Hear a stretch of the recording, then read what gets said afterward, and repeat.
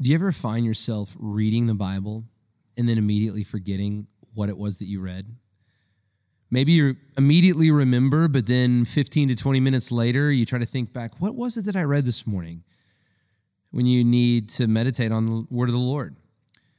Well, what we're going to try to do over the next few weeks, in an effort to both help you meditate on Scripture a little more fully, but also just to keep our church family more connected during this time when we aren't able to gather as frequently, is introduce this podcast that we're calling Our Daily Rhythm.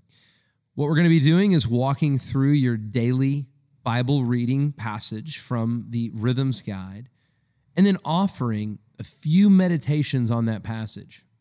It's kind of a way where you'll be able to talk with other believers, at least listen to other believers have a conversation about the passage that you read this morning. Obviously, we still want you to read the passage and spend some time in prayer in your own personal devotion.